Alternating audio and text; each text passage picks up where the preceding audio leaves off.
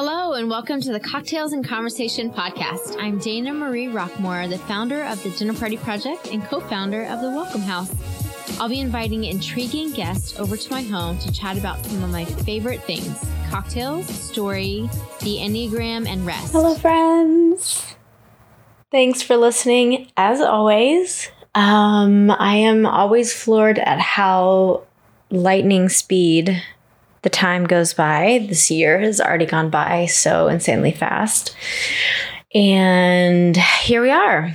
So thanks for continuing to listen in. I am quite excited about today's podcast, so I hope you'll enjoy. First, we will start with the cocktail that I made because it's always fun for me to introduce people to bourbon, especially I think women. Sometimes they think like, oh, it's too heavy or it's whatever, not for me.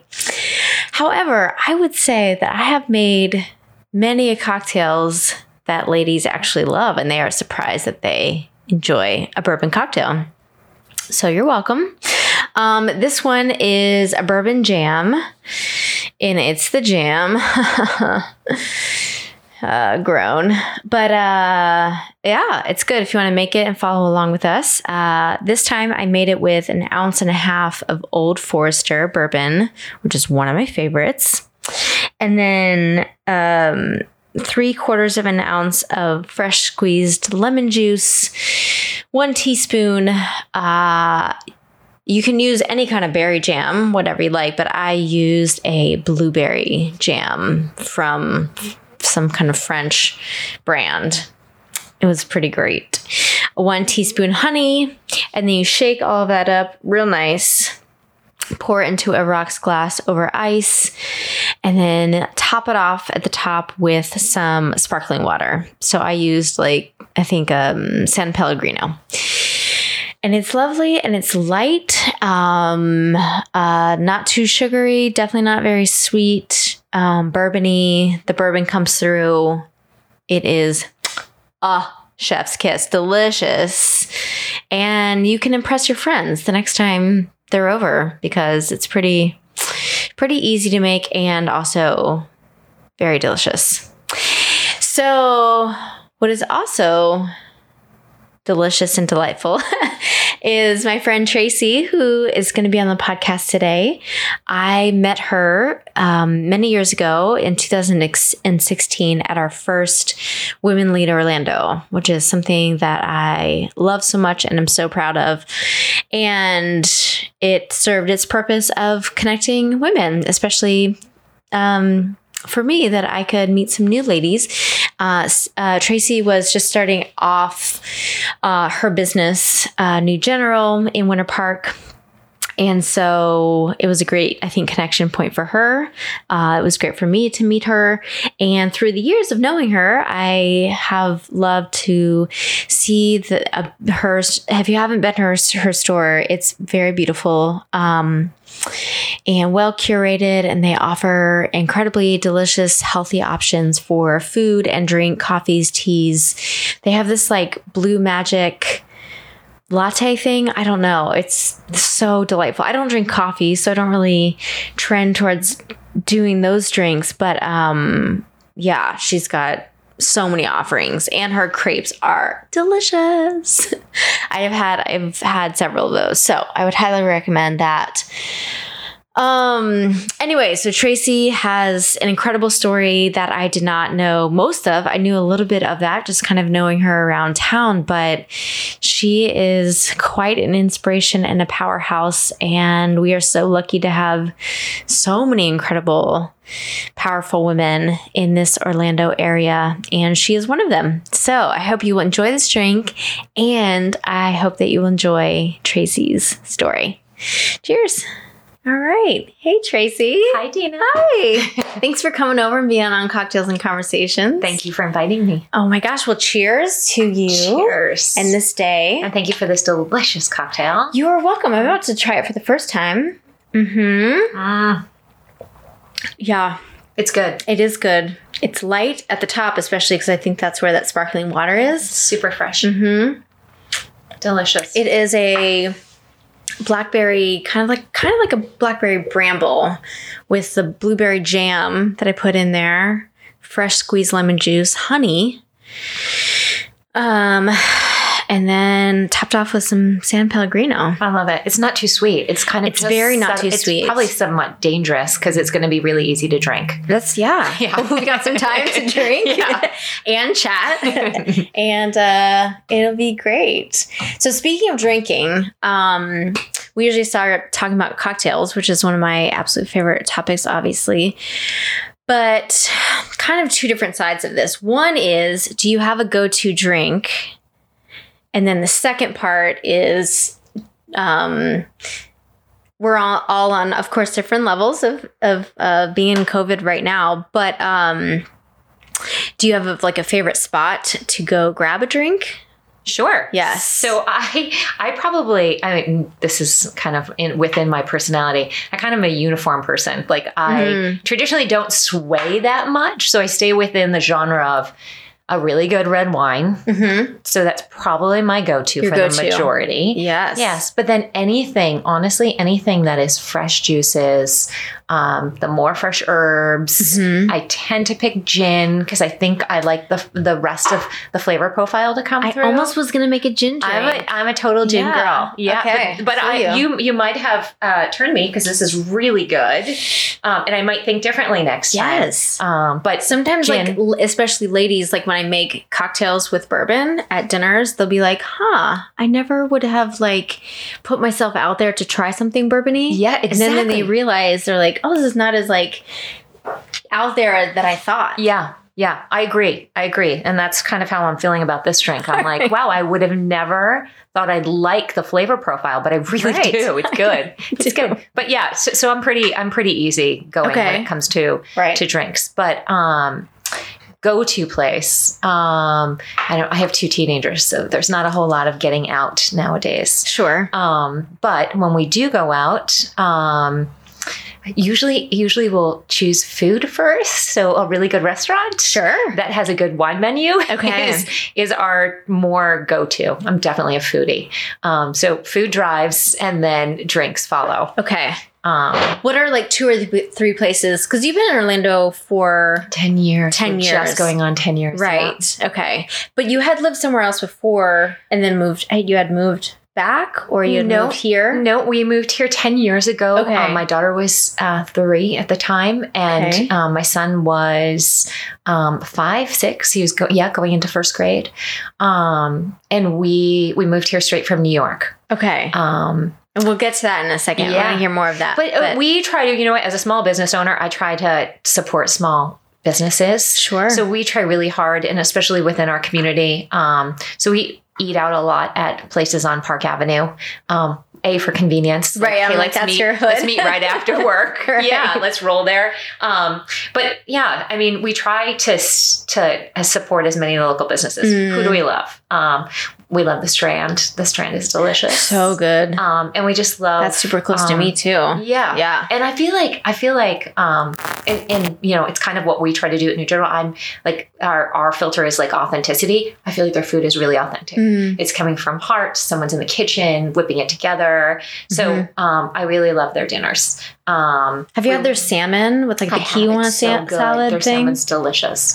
Yeah. I wish they were still open for lunch because I used to go there for lunch for that. So good. Yeah. But yeah, so that we'll do Prado and support those guys, and so yummy. That Widowmaker pizza, I think. So good. And their gluten-free pizza or pasta. I get their gluten-free pasta. Okay. It's handmade. So yummy. Really yummy. I always go usually for that pizza. Yeah. And then we do Thai and Indian and everything in and around those places. Okay. Yeah. Cool. But love the guest house, obviously, if I get a moment out. Yes. We're those bad parents that you'll see sometimes picking up, tacos next door and drinking wine with our kids in their back patio. So we're like the parents that are like, where can we get a drink and make our kids happy? Sounds like a crowd pleaser, though. Yeah. Yeah. Everyone's happy. Everyone's happy. Floats the boat. Who does not want to have Black Rooster Taqueria? Exactly. I don't know an Orlando person that would say no to that. Yeah. So good. We're lucky, actually, between that and Hunger Street and some of those other ones. Yeah. We're really lucky. We're incredibly lucky. Yeah. Especially if and when I'm trying to also think about sometimes I don't eat out much these days, but venturing even outside of our own corner of Orlando, but we have so much available and accessible to us. It's true. Like I've been wanting to try out like I think Knife and Spoon, which was Norman's. Yeah. So I haven't been out there. I haven't really been out much, but man, we have so much at our fingertips. It's true. Yeah, it's true. I tell myself all the time, I need to spend more time right outside of we used to call it like we became really territorial in New York. Like you stayed in your hood, like your neighborhood. We lived in Chelsea. You really didn't go north of, 24th Street. Whoa. You never went south of like Greenwich Village. It was like, you just became, it was your neighborhood. And it's like wherever you can walk to is where you spend all your time. Right. I feel like we kind of have that same mentality here, and we need to open it up a little bit more. We have a car, we can get places. But it's true. There's New a York lot of is gems. a very different lifestyle in that way of like travel. I mean, some places take an hour or 45 minutes or even in a cab going uptown. Right. It could take you 45 minutes to an hour. It's true. Here we have more autonomy in that way. Yeah. So it's true. As long as you don't have to get on I-4, you're all fine. I know. Yeah. But then sometimes it is like, okay, well, I'm going to make an effort to get out of my bubble and find a time that makes sense to get on I-4 to it's true. Travel to. It should be better soon, right? All of that should be better I hope so. Yes. Prayers that we will be hopefully in the next couple months back in spaces that are more agreeable for gathering and dining in somewhere and all those things. Interesting. I went to Miami on a quick trip, and it we went 2 days. I took my chef Kelsey, and we went down there just to get out of our to get out of our own little bubble. Yeah. And we thought, hey, let's just hit a couple of the restaurants. Be really smart. We'll sit outside. We'll be really cognizant of everything going on. But let's just get out of our own bubble. We're planning our new menu, and let's try to just kind inspiration maybe. Yeah. Just sometimes really you need think differently than our four walls. Yeah. And when we were down there, the point I was making is that when we were down there, I realized how much further ahead we are in Orlando, even in comparisons to other areas of the States. Like Miami had been on serious lockdown and like their curfew and all of those other things. And even the restaurants now aren't even operating in full capacity. They have like a quarter of their menu available. Right. Or they've changed their operating model so much in order for it to be operationally sound, maybe to have less employees. That everything was, for a lack of a better word, almost dumbed down because they really need to be cognizant of the fiscal aspect of it. Like how but that's the reality. It's a reality. Staying in business. Total reality. But I realized that's kind of where we were as a business a couple months ago. So to see them there, thinking that as a state, kind of we've all been open the same time, it was a wow moment for me. I was like, wow, I just expected Miami to be operating at the capacity that we're operating right now in Orlando, and it's not.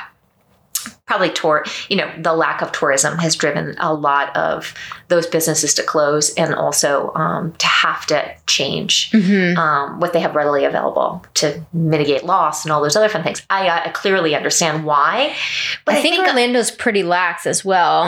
In comparison to other places, especially in the States. Because I talk to other people and they're much more conservative kind of in that way. So Orlando, I think is pretty lax. Yeah. I'd say from a small business owner to all of us, a lot of us, we're lucky to be where we are. Yes. Because I just got chills. Yeah. We're so lucky. Yes.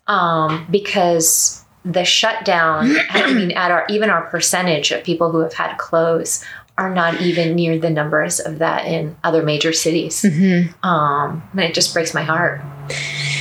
It's such a bizarre double-edged sword thing, which I don't really have all the answers to or for, but it's a very, very strange times, and I'm hoping that we'll be out of them soon. Me too. More so. Me too. For all of our sake. For all of our sake, absolutely. Get back to life, and then take some things with us that we learned during this time, which was also good. And no doubt. Yeah. I know you were mentioning to me, like sometimes the slowdown, like when you're forced to take a moment and slow down, it's interesting. I find myself to be like a person that measures my day by how much I accomplished. And really? Oh yeah, can you imagine? but when you're forced to kind of slow down, you realize like, hey, it's actually not about quantity, it's about quality, and the few quality things. 100%. I was like, okay, this is what I needed. Sure. And it's an adjustment kind of for everybody on different levels, and like also coming to terms with yourself kind of in ways that we might not have had to like address before, like interpersonal things. I don't have like a family that I, live with in that sense, but like, all right, here we are. And now we got to like face these things and learn how to be together, and for the good and for the hard. So yes. Your teenagers don't necessarily want you around 24/7. So it was very interesting to figure out how to have all of our own little like you time and me time and us time. Yeah. That was very interesting. Very interesting. So I would love to move into your story, which I feel like I know you somewhat over a couple years of being here, but I don't know fully.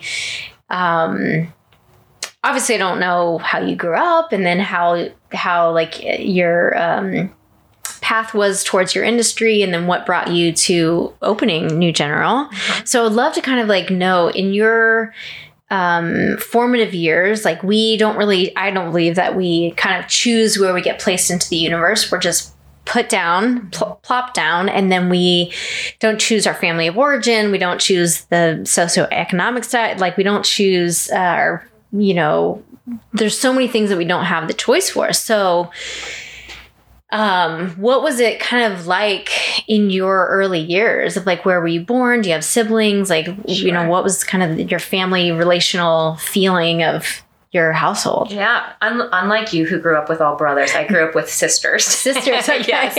I don't know that world. Yeah. Yes. It's a very dramatic world, but it is also a really nurturing and loving world too. Mm-hmm. So where are you in the lineup? I'm the middle child. You're the middle child. So I'm the middle child. Yeah, I'm the middle child. Someone actually put on Facebook yesterday, a friend of mine who was asking a series of questions. She's like, quick questions. I'm going to ask one each day. One was, have you ever had your own room? I'm like, heck no. Like, I was a middle child. So I was with my older child when we were in the same school. And then when she moved on to the next level, I was put in the room with my younger child or my younger sister. So I was always kind of like, I was the middle child. I was always, it was in between, I always got the hand-me-downs and I always had to share a room.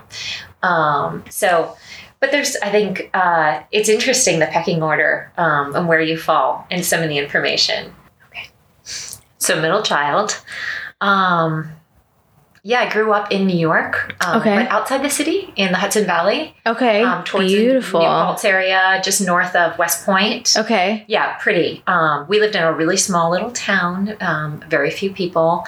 I think our entire high school was maybe 300 people. Okay. It's tiny. Yes. Maybe a graduating class of just under 100. Right. I decided when I was in high school that I liked the creative world, but I didn't know in what capacity. Okay. And let's just say I wasn't a stellar academic in any stretch of the imagination. Fair enough. My parents didn't necessarily understand the creative world. So there was a lot of concern. Oh my gosh, like, will she be able to make any money? What is she going to do? And, there probably was a lot of concern on their end about my choice to pursue how I was going to pursue, college and what I wanted to do.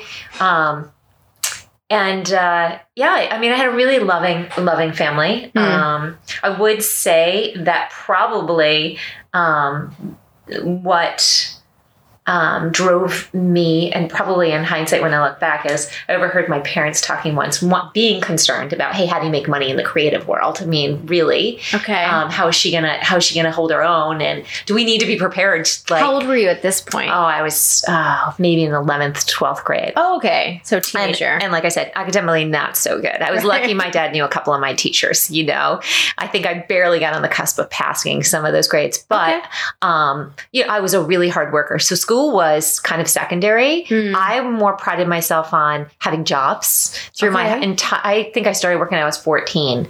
And that was the one thing I think I got from my father. He owned his own small business. Okay. He was an electrician and he had a partner, and they started something from scratch, worked really hard, wasn't easy, but figured out how to get to a place that helped sustain both their families and had employees. And it was impressive to kind of watch that grow. And it was also impressive to see kind of the ebbs and flows when the economy wasn't good and when they had to lay off and how they had to do all the work themselves. Realities. Yeah.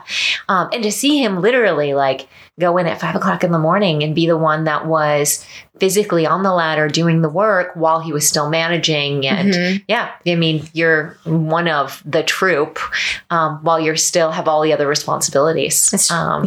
So it was wild. It was wild. I think at that point I told myself that's not what I wanted to do. I wanted to work for a big corporation, which is really what drove me to do that later in life. Right. But I was really impressed by his work ethic. So I got a job when I was 14. I probably worked 20 hours a week when I was 14, and then just kept pursuing like, okay, what else can I do? And I like the idea of being independent, having money in my pocket. I like the idea of being able to accomplish things. So I worked throughout my entire high school. What were the jobs usually? You know, I worked on anything from, I was in retail where I worked at the mall and, you know, I was a sales associate, I think, for Express at the time, which was a pretty big deal. You know, I waited tables at a local little restaurant that probably is more indicative of a diner than a restaurant. But for a small town, it was like ours. Right. Yeah, I did anything and everything, babysat, anything I could do. And then, was it to be, have a feeling of independence and no doubt, and having just your own spending money? I think a combination of all of that. Right. And my parents were super generous. But my mom was, and she still is, which I love her. She's brilliant. She was crazy frugal. So she was she was the woman that was like, same here. Yeah. We had 5 kids. Oh yeah. So you have to figure out how to spread the wealth. Right. You know? And my mom knew like some days are going to be good in my dad's business and other days are not. And you kind of got to live. You have to be really, exactly. That was our you just never know. You just never know. So she was, and she embedded lessons into it. So it's hilarious. We'd be out and she'd be like, hey, you're getting this much money for back to school shopping. If you choose 2 things, that's fine, but that's all you'll have to wear to school. If you can figure out how to stretch that and get 5 outfits out of that. And she would take us all over town to all the discount places to see, you know, and plus we weren't allowed to get something unless we could do the discount on it. So if it's 30% off, if you really want it, you have to tell me what the discount is. Like, how much will it cost after the discount? I was like, I hate math to this day. I hate math. But that was a good lesson in life. It was a really good lesson in life. A reality lesson. A reality lesson. Yes. Which served me well later in life. Now, more than even, you know, at the time. Right. But yeah, I think I loved the independence. I loved the ability to kind of just go with a friend and grab some pizza or whatever, and have my money, and I don't have to ask my parents for it. And that was, I think that was just instilled as young when I was young. So hard work was always something. But one night I overheard my parents, and I think this was the thing that kind of like, and they were like, I could hear the worry in their mouth and in their voice, and what was coming out of their mouth were things like, you know, it's no big deal. It's no big deal. If it doesn't work out, this creative thing doesn't work out, like she'll just come back. She'll be my secretary. And here I was thinking, oh my God, like they're really thinking they're going to have to take advantage. They're going to have to take care of me for the rest of my life. Right. Like that he's going to have to give me a job and that there's a very good likelihood that I'm going to be coming home. And as the story goes, I left when I was 18. I went to college in Long Island.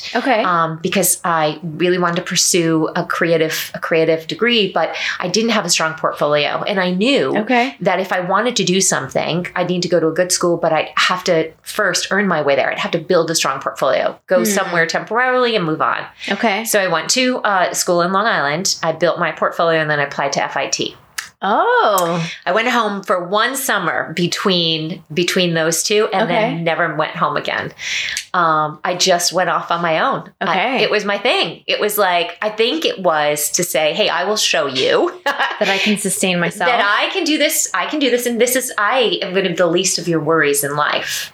And that was a pretty Do you think that was like a kind of like a seminal moment of like a motivator? Huge moment. Right. Huge moment. Did they know that you had that in your psyche? No, but later in life, right, we have dialogue about it. Like I'll talk about it with them, and I'll be like, I know for a fact that was for me the springboard to say it was the drive. It was definitely more of a driving factor for me to prove that I can be successful in a creative capacity. Right. And I know some of those things can backfire on parents, and some of them actually work. This just happened to work for me.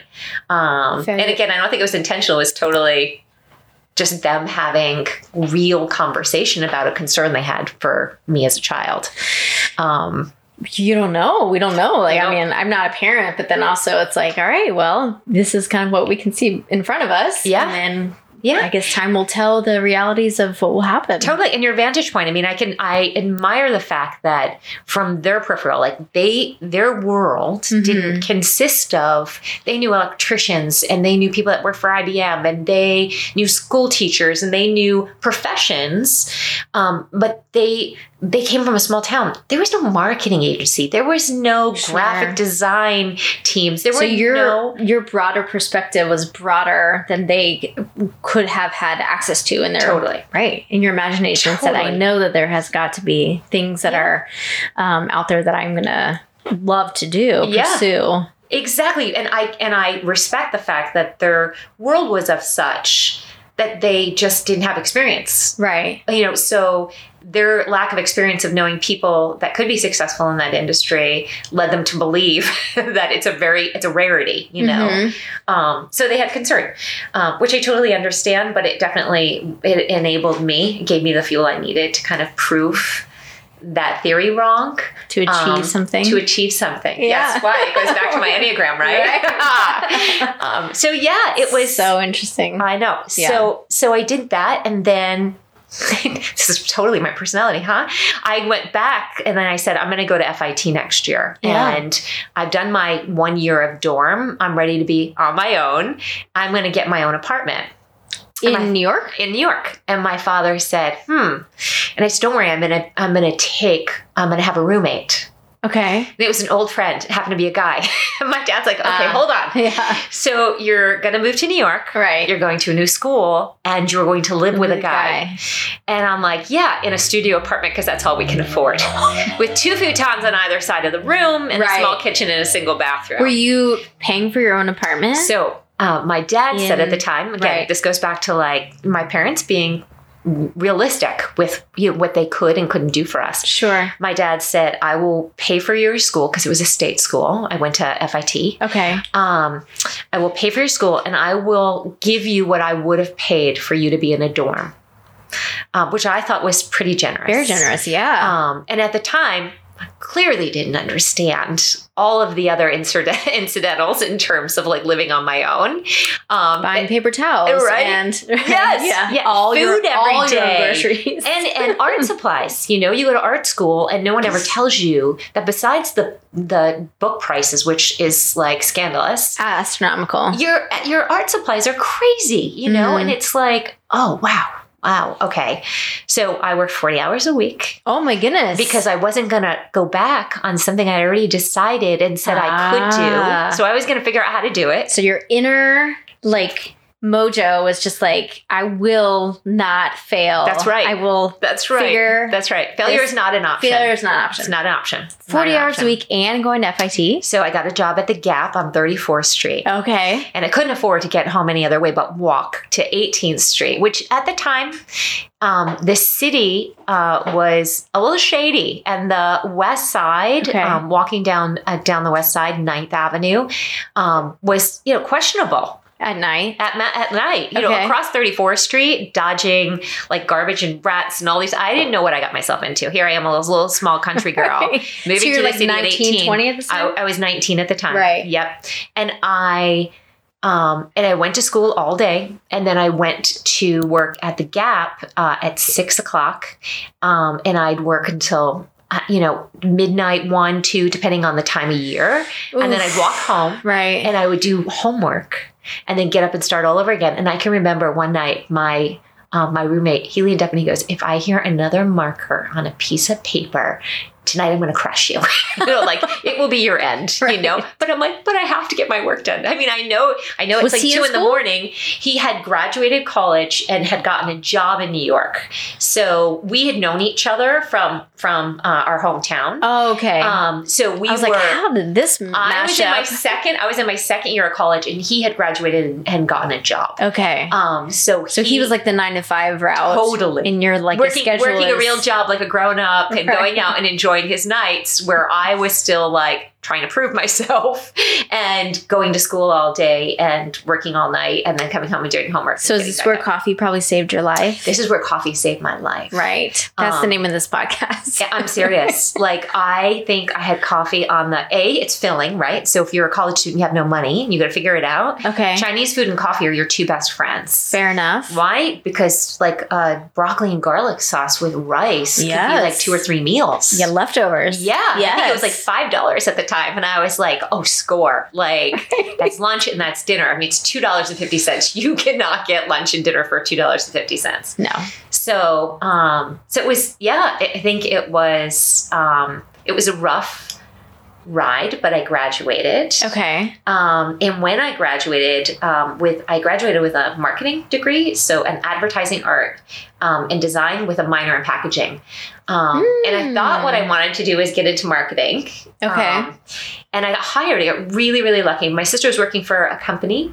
I'm going to totally date myself, but they owned brands like No Excuses, crayons. Marla Maples was the spokesperson for No Excuses. Okay. Back in the day with the whole scandal with Trump. Same time. Right. Crazy. All of it was crazy. What is No Excuses? No Excuses was a jean brand. Jean brand, right? Yeah. It was a jean brand. I feel like when I think of that, I think of like Spencer's Yeah. or you like probably in all of those stores. What was in all those Hot stores. Topic or something. I'm sure. Anyway. In the mall. Yeah, No Excuses. All of Okay. that. Fast Trend. Right. All that. So I hired right out of school, but when I got hired, I'd kind of like worked my way up in the Gap when I was in college because I need to earn more money. So of course, all I kept saying was, okay, what can I do Give you next? more responsibility. What can I do next? Yeah, I was like, I want to be a key holder. Great, Right. you can be a key holder, or you can, you're really good at merchandising. Why don't you come in and merchandise every time we get a new floor set and the delivery arrives? Why don't you come in and do that? Sure. Oh, you're really good at that. Why don't you train the other people in the district to do it? So I had the opportunity based on them seeing a little bit of, something in me, but also me really needing Hustling. to hustle. To, and like, inch that paycheck that's up. Right. That's right. I was like, wait, what does that give me? With Right. my paycheck, yes, I'll do it. So, I was still at the Gap when I had gotten the job when I graduated to be more of like kind of an art director of a very small team. There was only 3 of us. But I thought, oh, that's such a great opportunity. I need to take this. And the Gap was really great. And they were like, will you still stay on 2 nights a week for us? And I was like, I'm young. I think I could do this. So I did. And I'm really glad I did because I hated the advertising aspect. I just did not I found it to be, I liked it. I liked the work. I just didn't like the environment. I didn't. And when you feel culturally like you're in a place You and don't you're align. like, culturally, like I don't feel like this is a fit for me. Sure. There's scandals going on all around me and I'm like, this is just noise. Right. I just want to focus on my creative project, And I was young. So all of that was overwhelming. And I thought, I know I went to school for this, but I don't know if this is what I want to do long term. And I was really lucky because at the time I still had one foot at the Gap. And again, I'm going to date myself, but my regional manager at the time said, hey, the Gap is looking to birth a new concept. Okay. And if you'd be willing to take, a leap of faith with us, we'd like you to help run the first flagship store from a creative capacity for Old Navy. Oh. So Old Navy, Okay. Old Navy today Heard is of not it. not nearly as aspirational maybe of a brand, but a really good, strong brand as it was back in the day. But back in the day, for a creative person, you were like, seriously? Like a new concept, one store. You could start fresh from the beginning. So good. Right. Yeah, loved it. So I was like, you know what? I think I'm in. Right. And it was probably the best decision I ever made in my life. Because I moved there and I opened the first store. Was it like a 9 to 5? No. Oh, okay. I think I slept maybe in 4-hour shifts for the first year, and I drank a whole lot of iced coffee from the coffee vendor on the corner. So my level of quality of coffee was not very good. It has varied over the years. But it was all about fuel. Right. It was totally about fuel. Because I will make this work. I will make this work. Okay. And in addition, I used it as an opportunity. Someone took, like, like the fact that they wanted me to do this job made me want to do it even better, because I was asked to come back and to play this role. I felt like I couldn't let them down because they obviously advocated for me. So I felt like I needed to make this work, and this was really important as a company. What was your role that you stepped into? I literally was like the visual manager over the store, but Okay. I had like a team of maybe 11 people at some point. So you're like 23? Oh yeah, Something? Yeah. If You're that. a young pup. Totally. Right. But I loved it. Like I loved the challenge. Like it was like, okay, you have 300 boxes coming in tonight. And out of those 300 boxes, and that probably has to be a small shipment, you have to operationalize it coming in off the truck. You have had to have designed where all that product's going and how it's going to set up in the store. And, I feel tired already. Oh yeah. Yeah. It's a whole thing. Yes. It's a whole thing. And I literally would go home and sleep for 4 hours and then come back to the store because I had such ownership. It was like my home. You know what I mean? It was like everything about it. I'm here to prove. Yes. Especially at that age, you want to like see yourself accomplish something. Totally. Yeah. And then it didn't take long, and my the vice president of visual merchandising for Old Navy came in, did a store visit, spent more time with me every time she was in the city with her team. Very small team. There was like 3 people, I think, at the time at headquarters for Old Navy. And she's like, with one store at this point? One store at this point. And then they were thinking of a growth strategy. I think they hit over maybe 1,100 stores. Maybe they're at 800 and change now. Okay. With some nutrition, but I mean, it's a big chain. It's ginormous. So we started as one. Right. And I got the luxury of like doing things like going to a flea market on a Saturday and buying all kinds of props and just working with the creative team and designing windows. And that does kind of sound pretty dreamy. Fun, so fun. Yeah. So dreamy. But she came in and she spent time with me. And again, like, and this is what I try to tell my kids all the time, is sometimes a door opens or a window opens or someone places a bet on you. And it's a lucky moment in time. And even though you may have earned it in some capacity, the fact that they're giving you an opportunity is you have to be so gracious and thankful. Right. And she did. She's like, hey, I would love for you to come and work for me in San Francisco. I'd love for you to work for the corporate headquarters. So again, I'm like in my early 20s and I'm like, what? This is awesome. Right. And it was scary because I've never lived anywhere but New York. Sure. And I'm like, that's far.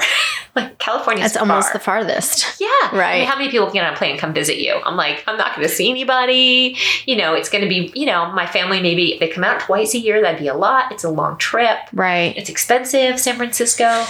But I did it. I was like, I'm doing this. What else? What do I have to lose? Sure. And I did. She took a risk on me and I went out and I was part of a small core group and I worked with some crazy talented people. And I learned so much about just the retail business from a corporate perspective. And I ran, I played many different roles, but I ran their kids visual merchandising department from a headquarters where we wrote all the directives on how the stores needed to set up. And then I worked in a flagship capacity which was awesome because it gave me an opportunity to go and open these new flagship stores. So we had our New York flagship store, and then in some consecutive order, we were like in Seattle, and I was there for three weeks opening that store. So I got to live in Seattle for a little nanosecond, Sure. but still get a feel for it. I got to live in Chicago. So I had an opportunity to kind of work my way all in major cities throughout the country.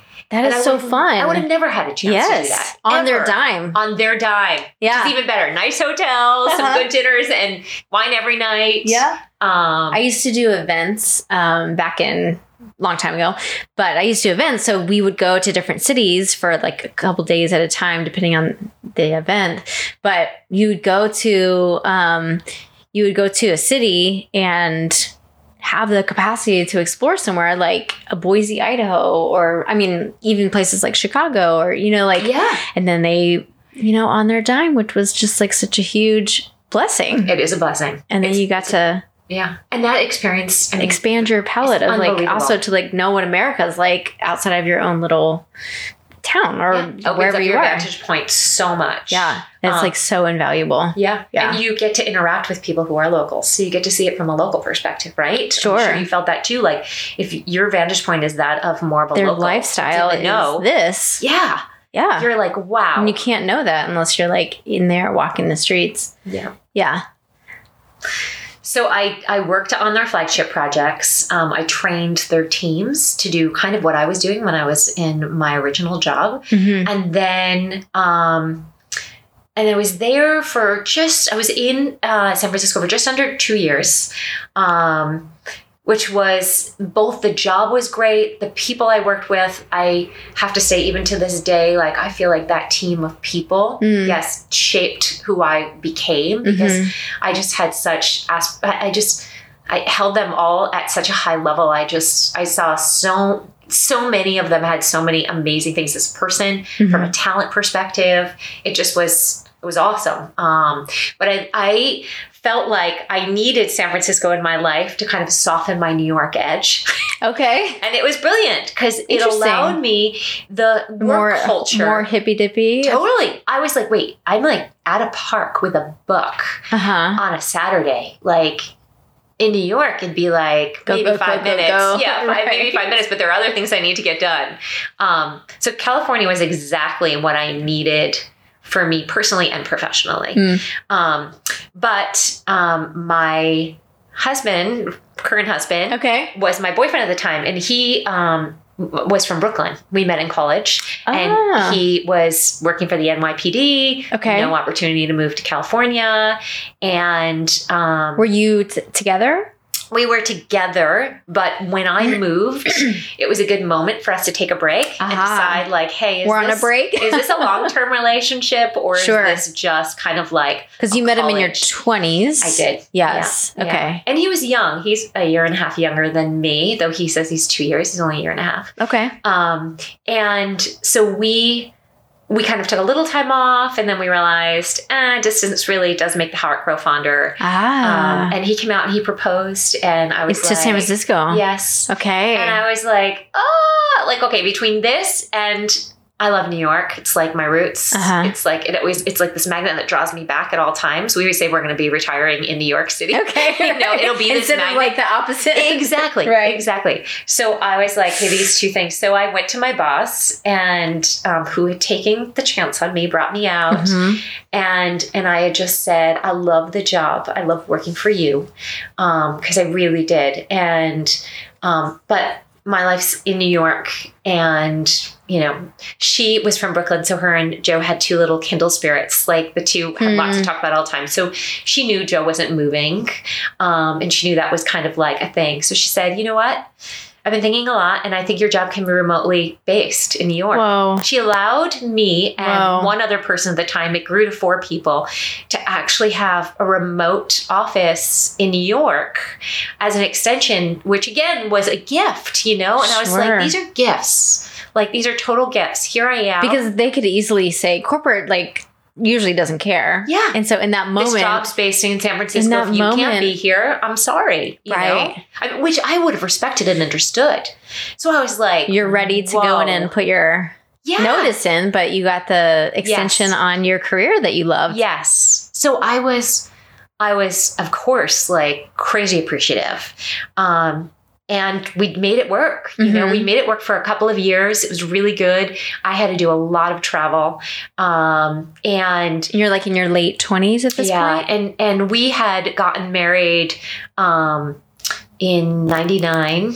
Okay. And so after we had gotten married, we had tried to have some kids, and I was doing a lot of travel and stress, and it was not working for us. And we went through a lot of like fertility and miscarriages, and it was a really, really trying time. And that was again another milestone in life where you're like, okay, where are my priorities? And I was like, I really love my job. But I feel like maybe replace family. Yeah, maybe I need to slow down. My body needs to heal, and we need to focus on having a family.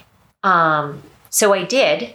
I resigned from my current position. Sure. And within I don't even know, 30 to 60 days, an old boss of mine called me and said, hey, you know, as you know, I jumped ship from the Gap and went to Victoria's Secret. And the chairman is thinking about putting together an incubation team, a team made up of a couple of kind of forward-thinking people that can help him birth his next few brands. This episode of Cocktails and Conversation is brought to you by the Dinner Party Project. The Dinner Party Project is all about connecting humans around the dinner table. Right now, we are mostly based in Orlando, Florida. Whether it's joining 7 strangers in an intimate setting around a dinner table or sitting in the street of Orange Avenue with 100 others watching flamethrowers, we love helping people feel connected to others and their city. We also offer private parties, so if you have a birthday, anniversary, team building dinner, or corporate event coming up, we can create a custom, memorable event that you and your guests won't soon forget. We also help brands connect with their consumers by exposing their product in an elevated way to their target demographic. So if you live in the Orlando area and haven't joined us yet, what are you waiting for? We can't wait to hear your story around the dinner table. For more information, you can visit us at thedinnerpartyproject.co. Okay. Under the umbrella of Victoria's Secret. And I was like, oh man, I'm like trying to take some time on my own. But, you know, again, like this is an opportunity that does not come your way. You know, this idea, like if someone said to me, write down what is your ideal job, my ideal job would be, let me just keep ideating, creating, and not have any level of responsibility affiliated with the business on a day in and day out basis, which ends up being distraction. He has just wrote the ticket for my ideal job, and it's being handed to me. And I'm like, oh my gosh, what am I going to do? So I said, I need to take the summer, and then I'm all yours. So I did. I took the summer, and I had not gotten pregnant, but I had committed to going back to this job. Okay. And it was brilliant. I got to work again with some of the most creative minds in the industry, and Pink was birthed. So the concept Pink under Victoria's Secret. Okay. And then we worked on a workwear concept for Express. We helped try to regulate the Limited's in-store presentations, designed all new mannequins and things like that. So super fun job. Yeah. Super fun job. And that was good. But when the economy started going south. This is the 2008 times? Exactly. Yeah. He said, I need to reconsider. And okay. In the midst of all of that, I gave birth to my first child. Oh, okay. So I was pregnant I got pregnant while I was working there. Okay. And then, basically he said, I need to think about kind of like our operating model. And this is a nice to have, not a must have. And I'm going to put whoever I can into each of the brands that are the most meaningful for the portfolio at the end of the day. So I got placed in Victoria's Secret. Switching back from the ideation, creative team to Victoria's Secret running visual merchandising. Okay. So I had a team of about 100 people. Whew. And my creative team was based in New York. My operations team was based in Columbus, Ohio. So and then I had a field-based team that was throughout the country. Sure. And I did a lot of travel again. Pregnant? Yes. And then proceeded to have my second child. Whoa. And then I realized this is like not sustainable. And my kids it was fine maybe when they were young. We had a lot of help. Because of my position, I was able to have a nanny and have some support at home, which I felt confident about. And I knew they were being loved and well taken care of. And of course, type A personality that I am had already, that was, she just was my 101 employee. Like, I had, all the things that I thought were important for me as a mom, of what I wanted my kids to be doing on a daily basis, eating, so on and so forth. So, right. I felt really confident though about them being in the hands of really good people. And then it was more about quality time and not quantity time. So when I was home, I was home. Right. And it very was like present. Very present. Full on. Just about us and the kids. Right. And that was it. But then when they started to get older, we were like, what do we want to do? And my husband's like, I really want a slower pace life. I want to get out of New York for a little while and just take a moment. Because regardless of what profession you're in, it's like... You can't get that time back. No. And it's like in New York, you work at 100 times more the pace than you do anywhere else in the country. Like, you just feel... And everyone's work ethic is like that. Like, it's like, and we were both like, I think we both need a break. And he's like, I have a job offer in Florida. I was like, what? I thought you were going to say somewhere else. In the police department? In the... He was working for the government at the time. Okay. So he had moved from NYPD to the government. And he said, I think we should seriously consider it. And I'm like, Florida? Have you lost your mind? Could you imagine me in Florida? And he's like, I think there's so much about Florida you don't know. And I'm so glad that I gave it a moment to really... My parents had moved to DeLand about 2 years prior to us even considering moving. And we thought South Florida. I was like, okay, maybe South Florida. Like maybe a little bit more of the hustle and bustle of South Florida could be interesting. And then maybe I could figure out what I'll do next if I'm near. That's a whole new world also in South Florida. Whole new world. Yeah. So we realized like it was a wild couple of months of educating ourselves of like going and then migrating a little further north and a little further north. And then at some point I was like, okay, maybe we should just look for where my parents live. And my mom was ecstatic. She had an entire day planned. She has grandkids coming. Oh, yeah. She had an entire day planned of how she was going to woo us to be in Central Florida. And she nailed it. Yeah. I mean, she nailed it. She's no dummy. She took us all the little hidden gems in the little cobblestone streets and all the little quaint neighborhoods. And I was like, all right, she knew probably Orlando was like the closest to your reality. I think so. Right. I think so. Probably not out in the boonies somewhere. Yeah. Right. Yeah. And she like, she had it all laid out. She had like, and then we became exposed to things like, a movie in the park. Like, all right, like in New York, to go to Central Park, you have to set up your stuff like, 24 hours in advance. Right. To get your spot. Here it was like, wait, what? We can show up like over 30 minutes, max earlier before and just set your blanket down and find room in the park and watch a movie with your kids. We were like, this is amazing. The quality of life. Yeah. Yeah. So we said, this is what we're going to do. So again, I had to have that conversation with my boss. And I was like, we're going to move to Florida. And I clearly understand this job is based either in New York or Columbus, Ohio. Right. Ideally, that's where the teams are and that's where the company is based. And I'll do everything I can to set you up for success, get my succession plan in place, whatever, responsible. It was like, and she is like, you're kidding, right? And I go, no. She goes, if you don't mind a commute, I'd like you to stay on. Oh, wow. And I was like, seriously? What? Like, you're going to pay for me to commute to come back? This is not like a train ride. This is like multiple planes a week and hotels and dinner while I'm traveling. And she said, yeah, I'd really like you to stay on. So I was like, wow. That is huge. Huge. Tracy. Huge. So I said to myself, like, okay, here are your choices, right?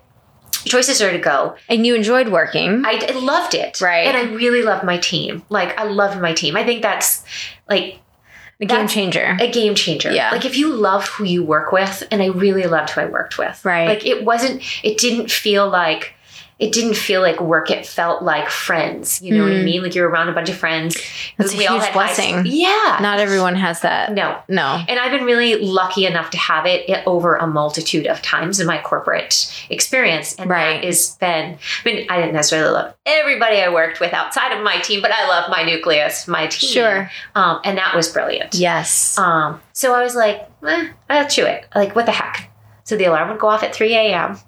I'd catch a flight to Charlotte, from Charlotte to Ohio, and I'd be at my first 9:30 meeting. And I did it for 4 years. For 4 years. And there were days as my son started getting older that I was like, I have to see one of his ball games, or I have to see some. I would fly back to see a game and fly back up to make it for my meeting the next day. So I literally was on. That is a life. Nothing short of 8 trips a week. I ranked up lots of frequent flyer miles, but I also, it was really productive. I realized as even at my busiest, I was so well organized because I had all that downtime on the plane. Right. So on the plane, I was like, here's my to-do list and getting all my emails settled, whatever. Like I felt so accomplished. That's by the time making me tired already. Oh my gosh. Yeah. So I got really lucky. Okay. And then that got tiring. It got tiring. And it just, my kids started to get into the middle school age. And I thought, now's the time I have to be present.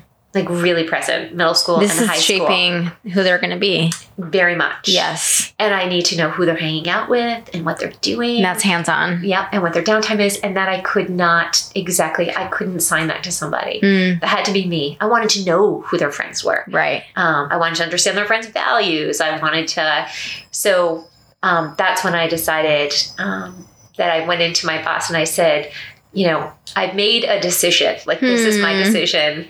The time has come. The time has come. Yeah. And it's been, it's reared its head over the past couple of years, but now this is it. Right. And she was super gracious, and I gave her 30 days notice and made sure that I leave, my team first and foremost. Sure. Yeah. In any place. Yeah. Wrapped up all the projects and did all that fun stuff. And and then I came and I was like, for a year, I focused on my own well-being and mental health and tried to spend more time outside. That's a lot. Yeah. And you can do that in Florida more. Yes. And transition. And it was a transition for all of us, my family included. Like, whoa, she's still Mom's here. Around. She's still here. She hasn't left yet.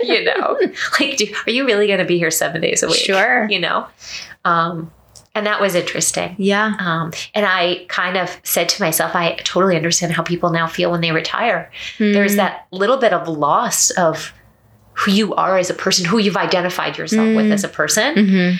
That changed so quickly, A really, really short side note on that. I think it's also really interesting in this moment of COVID of, some people are not in the same professions anymore, and they're not in the same roles, and maybe they don't have the same titles. And the reality of who we are as people and not just the job title that we have. It's huge. It's huge. Because it really is the inside and the quality of life and of person. And it's beautiful, of course, to be able to accomplish great things, but that is not the end all. Totally not. Of life. Yeah. Yeah. And it's a humbling moment. Right. And you can't get to that conclusion easy sometimes. Right. And it's a hard journey, to get there. And then all of a sudden you realize I'm not defined by any title I had. Right. And if anything, those accomplishments are always yours to take with you, Mm-hmm. And it's more about, hey, how do I use that for my next chapter? Yeah. And chapters are beautiful. And that's what I had to come to terms with is, hey, you can live many different lives and you can do many different things. Right. And just because you did one thing really well doesn't mean you can't do 10 other things just as well. So speaking of accomplishments, I would love to know, kind of as you look back over all your years from here previous, but has there ever been a time that you kind of a seminal moment of you look back and you kind of were I feel so proud of this, or I feel so for me, when I did my 1-year dinner party anniversary and we pulled it off, I remember that night looking back and being wow, like I felt a lot of pride in like what I did. Was there kind of something for you, personally, professionally? It could be anything like that you felt like. I feel like I had,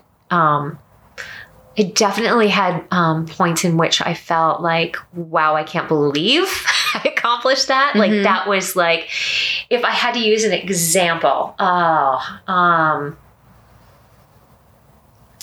don't know. I mean, there's so many. And if any of them really, it was about, I think there were lots of projects I did that I was really proud of. But I think the things that I hold more near and dear that I'm most proud of is things like that I did to help other people be recognized for what, because in a leadership capacity, I felt like my number one role always was like, yes, it was accomplishing that project, but because there were so many people below me that really earned the right to kind of shine in that moment too, it was making sure that they felt honored. Also felt that, because it takes a whole community to accomplish things at that level.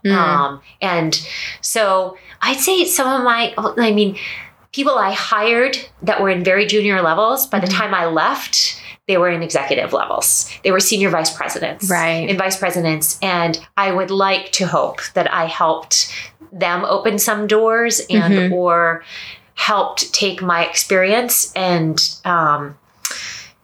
showcase for them and share for them things that could help them get to where they needed to be.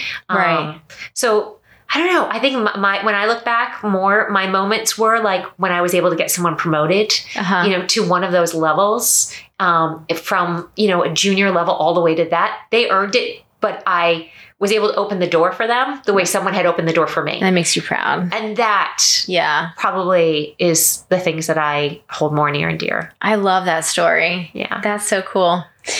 Has there been a time or a season, as we see a lot of leaders that have accomplished a lot of things, there's also the reality that no one escapes loss or tragedy or things that have been hard or mental things, like, has there ever been a time or a season that you kind of felt like was a really challenging or low time that you feel like you also were able to move through and out of? Yeah. Yes. Okay. So as you probably know, working for a corporation is not so easy all the time. Sure. There's a lot of, it was very much a boys' club when I joined. So there was a lot of trying to prove yourself. I can remember my son this probably was me being able to knowing the relationships are really important. My son was born. He was colicky. I had just started. I was colicky. Yeah, my poor parents. I feel sorry for your parents. It was it's a difficult. You should give them lots of kudos. Give your mom a big hug and say, "Mom, I'm sorry." It's so trying as a parent. Oh, sleep deprivation is like I cannot. It's its own mind-boggling thing. But I can remember my boss was pregnant at the time, and she gave birth 4 weeks after I gave birth. And I needed to come back to cover her maternity leave. Oof. So I had a child, my first child, colicky, never slept, just cried all the time. And of course, being a first-time parent, you're like, Doc, you have to tell me what to do to appease this child. Like, he's obviously in pain. What can I do? I'm a first-time mom. I'm like, I'm bawling. He's crying. There has to be a way for me to make him feel better. But I hadn't slept in forever, and I had to go back to work. And that first week that I had to go back to work, there was a private dinner, kind of like the ones you host. Right. And there was only 8 of us around a table, and it was all of the executive party, and our chairman was there, and it was a small little incubation team, and he happened to sit next to me, and I'm like, oh God, please. You're about to fall asleep. Right. Don't talk to me. I'm not going to be able to hold an intelligent conversation because I barely can move my tongue. Right. And he turned to me and he asked me something, and I seriously didn't hear the question because I was so exhausted. And I looked at him, I go, you're going to have to forgive me. I have a 4-week-old, and he's colicky, and I haven't slept since he's been born. And he looked at me and he goes, yeah, I don't know what any of that means or how that feels. And he turns around and he starts talking to the other person next to him. And at that time, I sunk in my seat. So here I am. I'm like, oh, how am I going to come back from this? You went back to work after 4 weeks? Yeah. Lord. I know. It was crazy. I didn't do it for my second child, but my first, it happened to be that we were covering each other's, she covered my first 4 weeks and I covered hers when she went on maternity leave. It was just a whole thing. Right. And of course, first child, you're like, oh, like, of course I'm going to be ready to go back to work. Though. You don't know. So brand new. Right. Yeah. Never say never, or never identify what you will never do, because until you're in a position. Fair enough. You just don't know. Fair enough. Okay. Yeah. It's a big lesson for me. Like, I'm like, don't ever say what kind of parent you'll be. Yeah. Once you become a parent, all bets are off. You just try to keep your head above water. Sure. But those moments of like interaction where then you had to turn yourself around and say, now I got to prove myself to this guy, like my worth. Right. In this round table, because I've totally he's like, I don't, like, what? Because he probably had like 10 nannies and, other people dealt with that. He didn't deal with that. He was focused on his. He has no idea in his body what it is to live through some of those things. But you read all these articles, and I feel like this is true. All of these, what people that have made companies like these amazing things, like they have done it with such a maniacal focus that this whole notion of work-life balance for those guys did not exist. Those people. It does not exist. Yeah. And I think that's the hardest thing people try to do, is try to accomplish this work-life balance when you want to be something. Like, you're not going to be the next Steve Jobs and have work-life balance. It's just not a reality. It's rare. It's very rare, And I think we set ourselves up for failure when we try to do that. And I think that's why I decided ultimately to make that move and say, what can I do here? How can I switch how I'm utilizing my time? And how do I focus first and foremost on my family and that part of, because you just can't do both. And it was reality for me.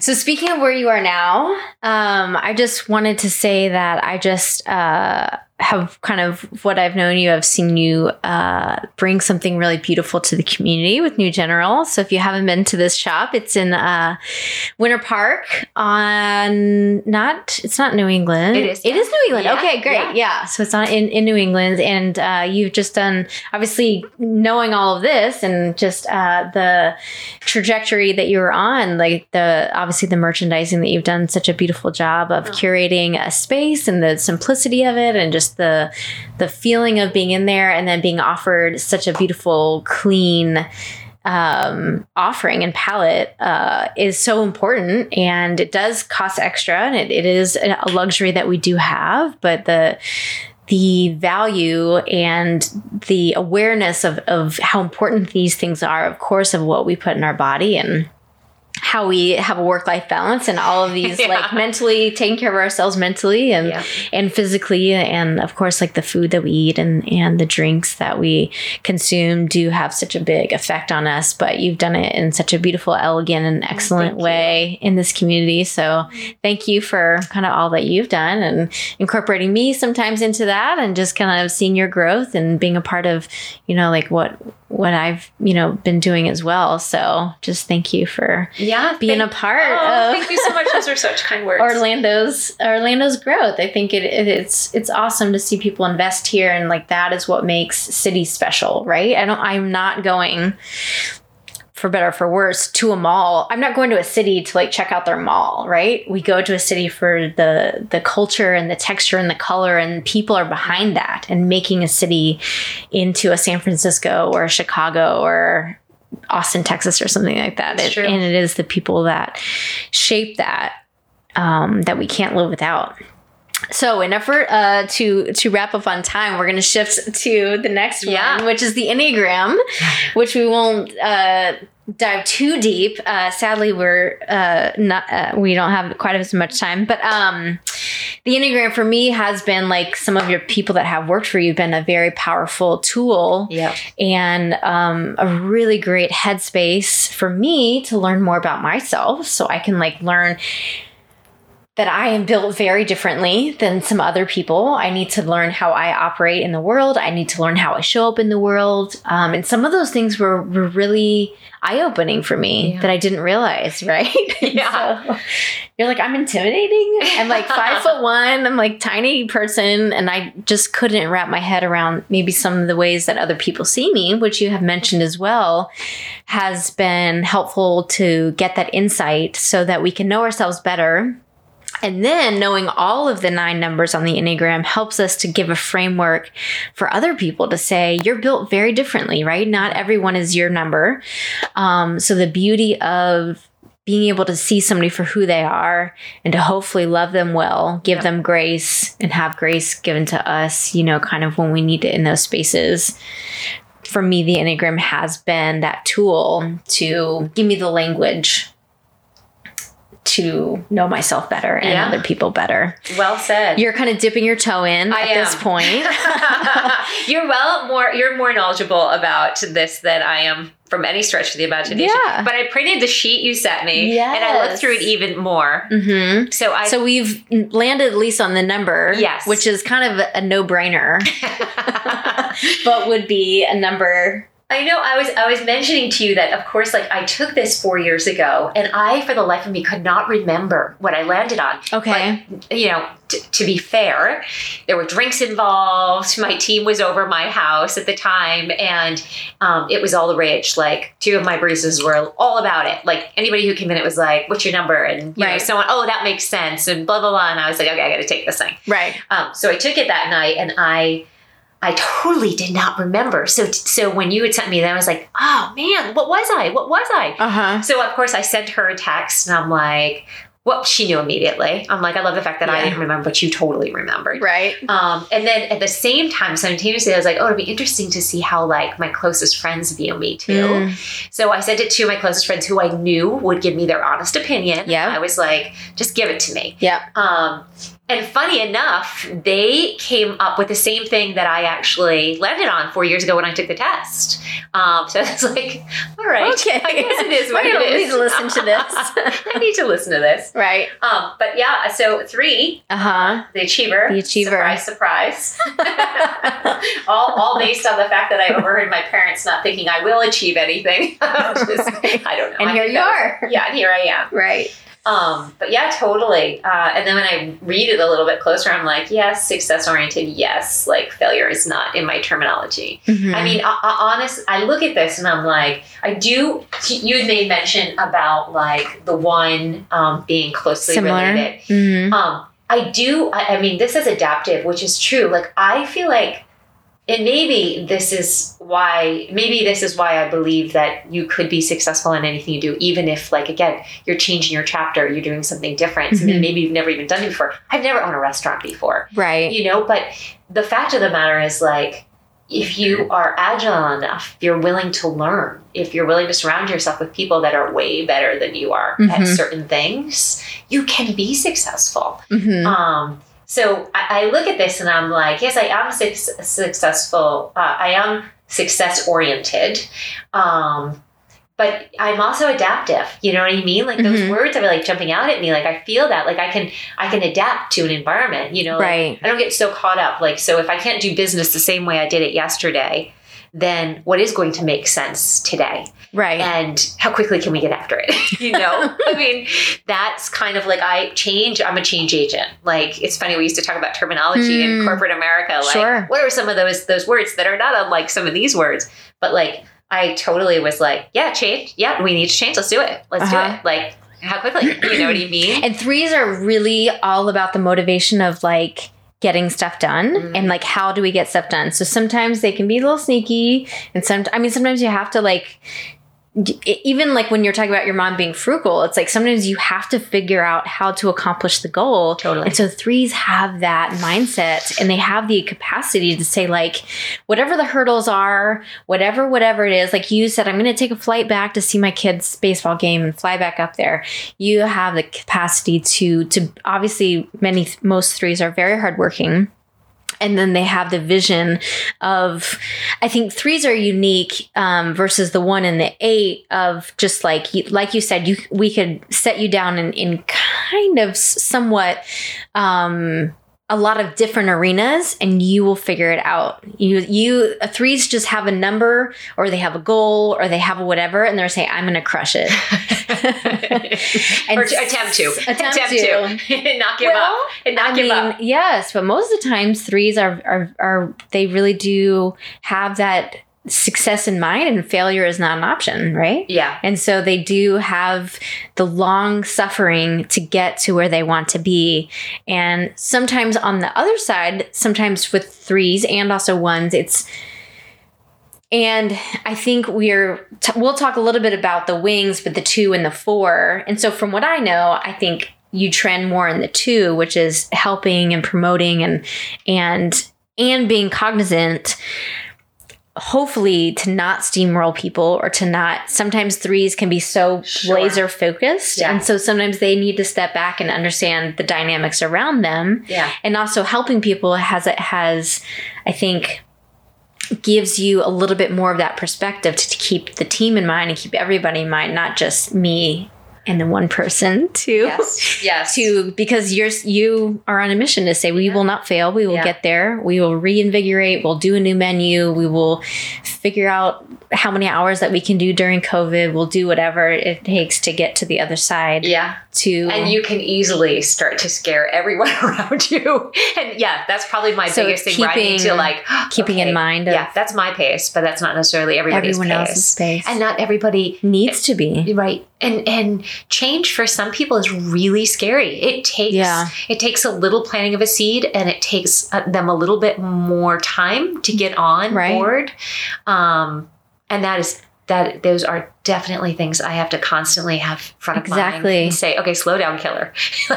You need to because we need all of them, right? We need all these different perspectives, all kind of the 9, because we need people that can get us in touch with our emotions. Yeah. We need people that are, some people are very about security, and some people are very about making sure that everyone is cohesive, right? And they have the perspective of all the 9 types. Yeah. And we need those people. I know, I'm a little envious of some of these other the 9. I'm like, I funny enough, I think I actually surround myself with where I feel as though I have deficits on things like that. As we should. Yeah. I'm like, oh, wow. Okay, so my 2 closest friends fall in categories in and around mine that aren't necessarily my best at.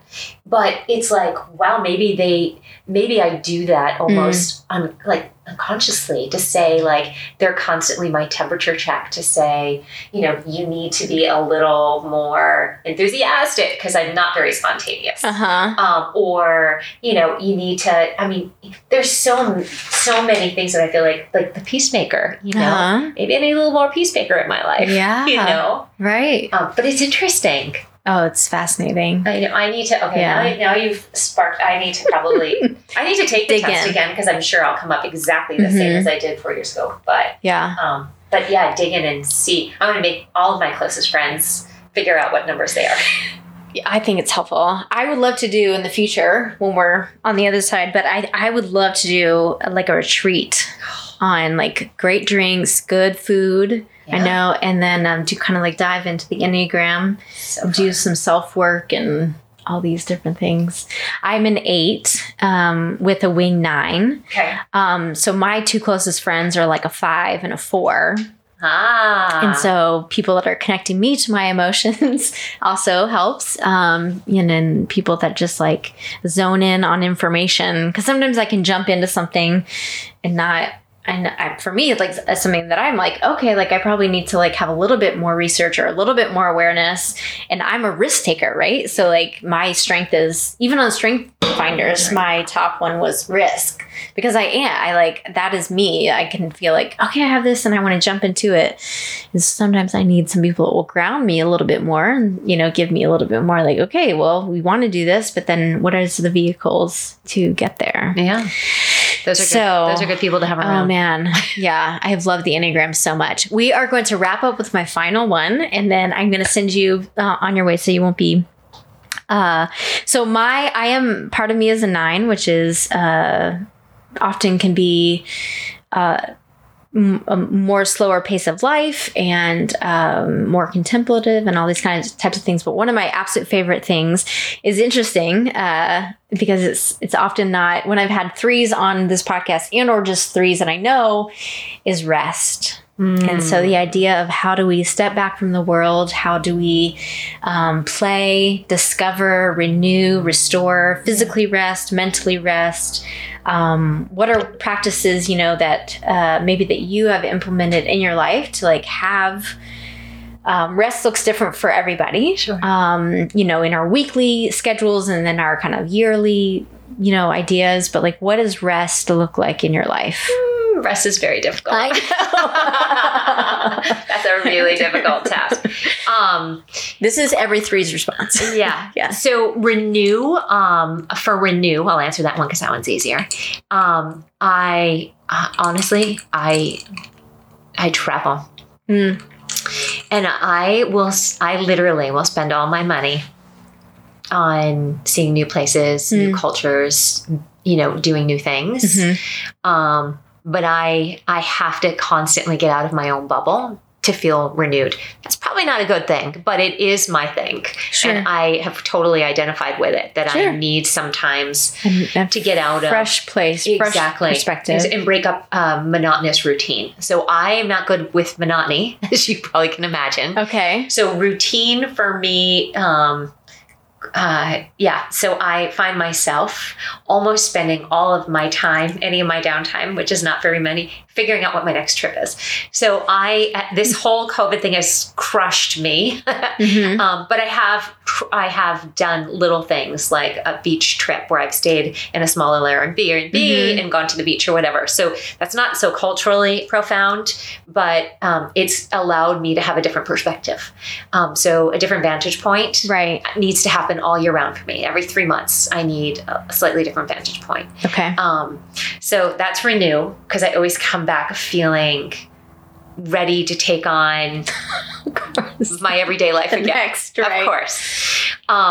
Rest. I probably, just like every other mom out there, I get most of my rest sitting in my car before I come in my house. Okay. Where I'm like, okay, I know I need to get out, but I'm going to sit here for another minute and then I'll get out. But yeah, I don't get a whole lot of rest. I would say not so much. But if I do, it's usually like when I'm trying to take a trip, and I will take moments or afternoons and do nothing. Yes. But I feel more capable of doing that when I'm outside of my own home. It's very hard to shut down in my own home. Interesting. I know. Maybe that's why maybe there's many reasons why I need to travel. Right. One is to give myself rest. Yeah. But it's also to get refreshed and renewed, or maybe finding a space in your home that you can kind of dedicate to, like, because you're in your home the most. So I can't hear mom. Right. Or I can. On some noise canceling. Yes, exactly. Headphones. Exactly.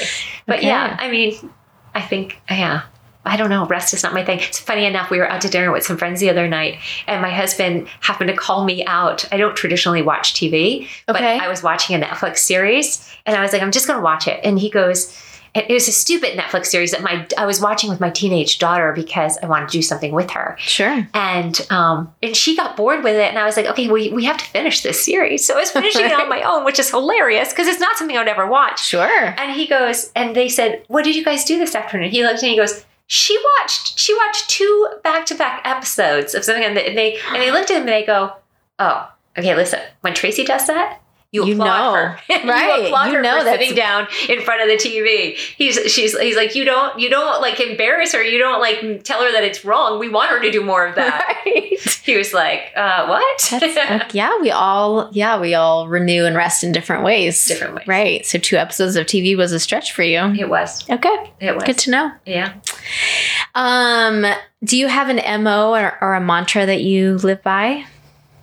Or that has ever stuck out to you? I'm sure it will not surprise you at all, but just, I think there's that saying, work hard and be nice to people. Mm-hmm. Like, do it accomplish whatever you're going to accomplish in life, wherever your bar is set in whatever field, but try not to take people down along the way. And that always holds true to me. And I try to explain that to my kids because, being surrounded with many people in a corporation, you see a lot of that going on. A lot of that going on. A lot of that going on. Sure. And it's like, never lose your integrity, you know? So I think that's my mantra in life, is just your core is who you are. Yes. Regardless of what you're doing. Mm-hmm. So yeah, it all comes back to integrity. Amen. And then New General, can you give us a brief synopsis of what it is and then where we can find it physically and where we can find it online? Absolutely. All the things. So New General is my third baby, and it has evolved significantly over the last 4 years, primarily because I had a vision, and that vision, a portion of it was received really well from the community, and another portion was really great feedback to us. And over those course of those 4 years, we've evolved to what we are today, which I believe lives harmoniously in the community, which is how do you bring something that's not here? Because we have lots of amazing ideas, lots of amazing businesses, lots of great coffee places, lots of great food places. And how do we constantly keep differentiating ourselves enough that we can all coexist and live harmoniously? So for me, the difference between us and some other really great coffee bars out there are that we try to play to the wellness end. And we lean into things like adaptogens and CBD oil and non-caffeinated drinks. And exactly. But yet you can still feel like you're part of the coffee culture. So you can have, a Blue Magic latte that has no caffeine, no sugar, but you can feel like you're having a coffee with the rest of your gang, because you still might love the warmth of it. And food-wise, as you know, Kelsey, my chef, yes, she is really talented and her team is really great. We have been trying to bring to the community what we feel good about.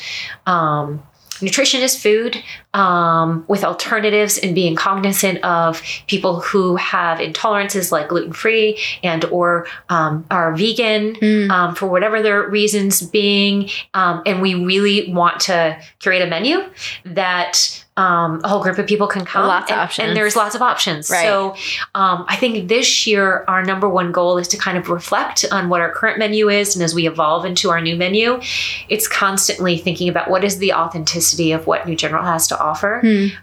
So yes, we have bowls, we have toasts, we have other things, but again, how are we offering something that you can't get everywhere else? So there's crepes. Yes. Our crepes. Woo! Our crepes. I've tasted many. Yeah. So sweet, savory crepes. It's a buckwheat and oat flour, and it is, it's vegan and gluten-free. So again, it's like, I'm gluten-free. There's very few things like that I can get out. Okay. It's getting much better now. Much, much better now. But it was very difficult for a period of time where you're like, I can't eat any sweets or I can't eat any baked goods. And now, us, along with many other people, are starting to play in that genre a little bit. Nice. But yeah, we really pride ourselves, hopefully, on being more of a community place. One with the community, supporting other local businesses. Right. So we have a proprietary blend that's roasted by Lineage because we think they're incredible, as are other roasters in the area, but we really wanted to stay local. Right. And then we leverage Buttermilk Bakery because they're amazing. Old Hearth Bread. Amazing. So we try really hard, Humble Bumble Kombucha. We try really hard to make sure that our offerings are reflective of the other businesses in the community I too. love that. Which we, that's one of our goals, is to continue to keep doing that. So yeah. Yeah.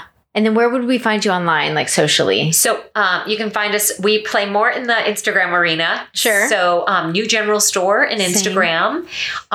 We are on Facebook, but really it's just a feeder from Instagram. That's not something that we spend a whole lot of time on. And then we have a website. I would say it's more of an informational landing page. It is definitely on our goals to evolve this year, to either do an app or improve our website, but it's newgeneral.us. Okay. And that at least gives visibility to kind of like our proprietary line of pantry items. So those crepes can actually be bought in a dry mix. Yep. I was going to say, you guys have some like marketplace things. We do. We have lots. We do our house-made granolas. We do our cashew butter, our house-made Nutella spread. So our version of a healthy Nutella. Right. cashew butter. There's a multitude of items within it. Our salad dressings. We do growlers of our cold brew. We make all of our simple syrups in-house. So whatever we're leveraging within the community, we are making it in-house. Right. We have a small but mighty team in the back of the house, like brainstorming every day about what are the best dressings and all the components that make up all the dishes. So yeah, Sure. I'm really proud of my team. I actually have someone who's been with me since before we opened, working the front. That's beautiful. Yeah, she's amazing. That's so, She helps train and develop and run the front. So yeah, I'm really lucky. Super lucky. But also a hard worker. Yes. So yes, and a very part hard of worker. luck. Yes. I have learned. Yes. I have loved spending some time with you. So thank you so much for taking some time out of your day, being here. Thank you for having me. Doing what you do. Thank you for my cocktail. Of course, always. Thank you for getting to know you better and allowing me to share my story. Yeah, likewise. Well, until next time, thanks for joining me. Thank you. Yay. Thank you a million times over for listening to Cocktails and Conversation podcast. I hope you have enjoyed all of it. If you have, would you do me a huge favor and rate, comment, and subscribe for more Cocktails and Conversations?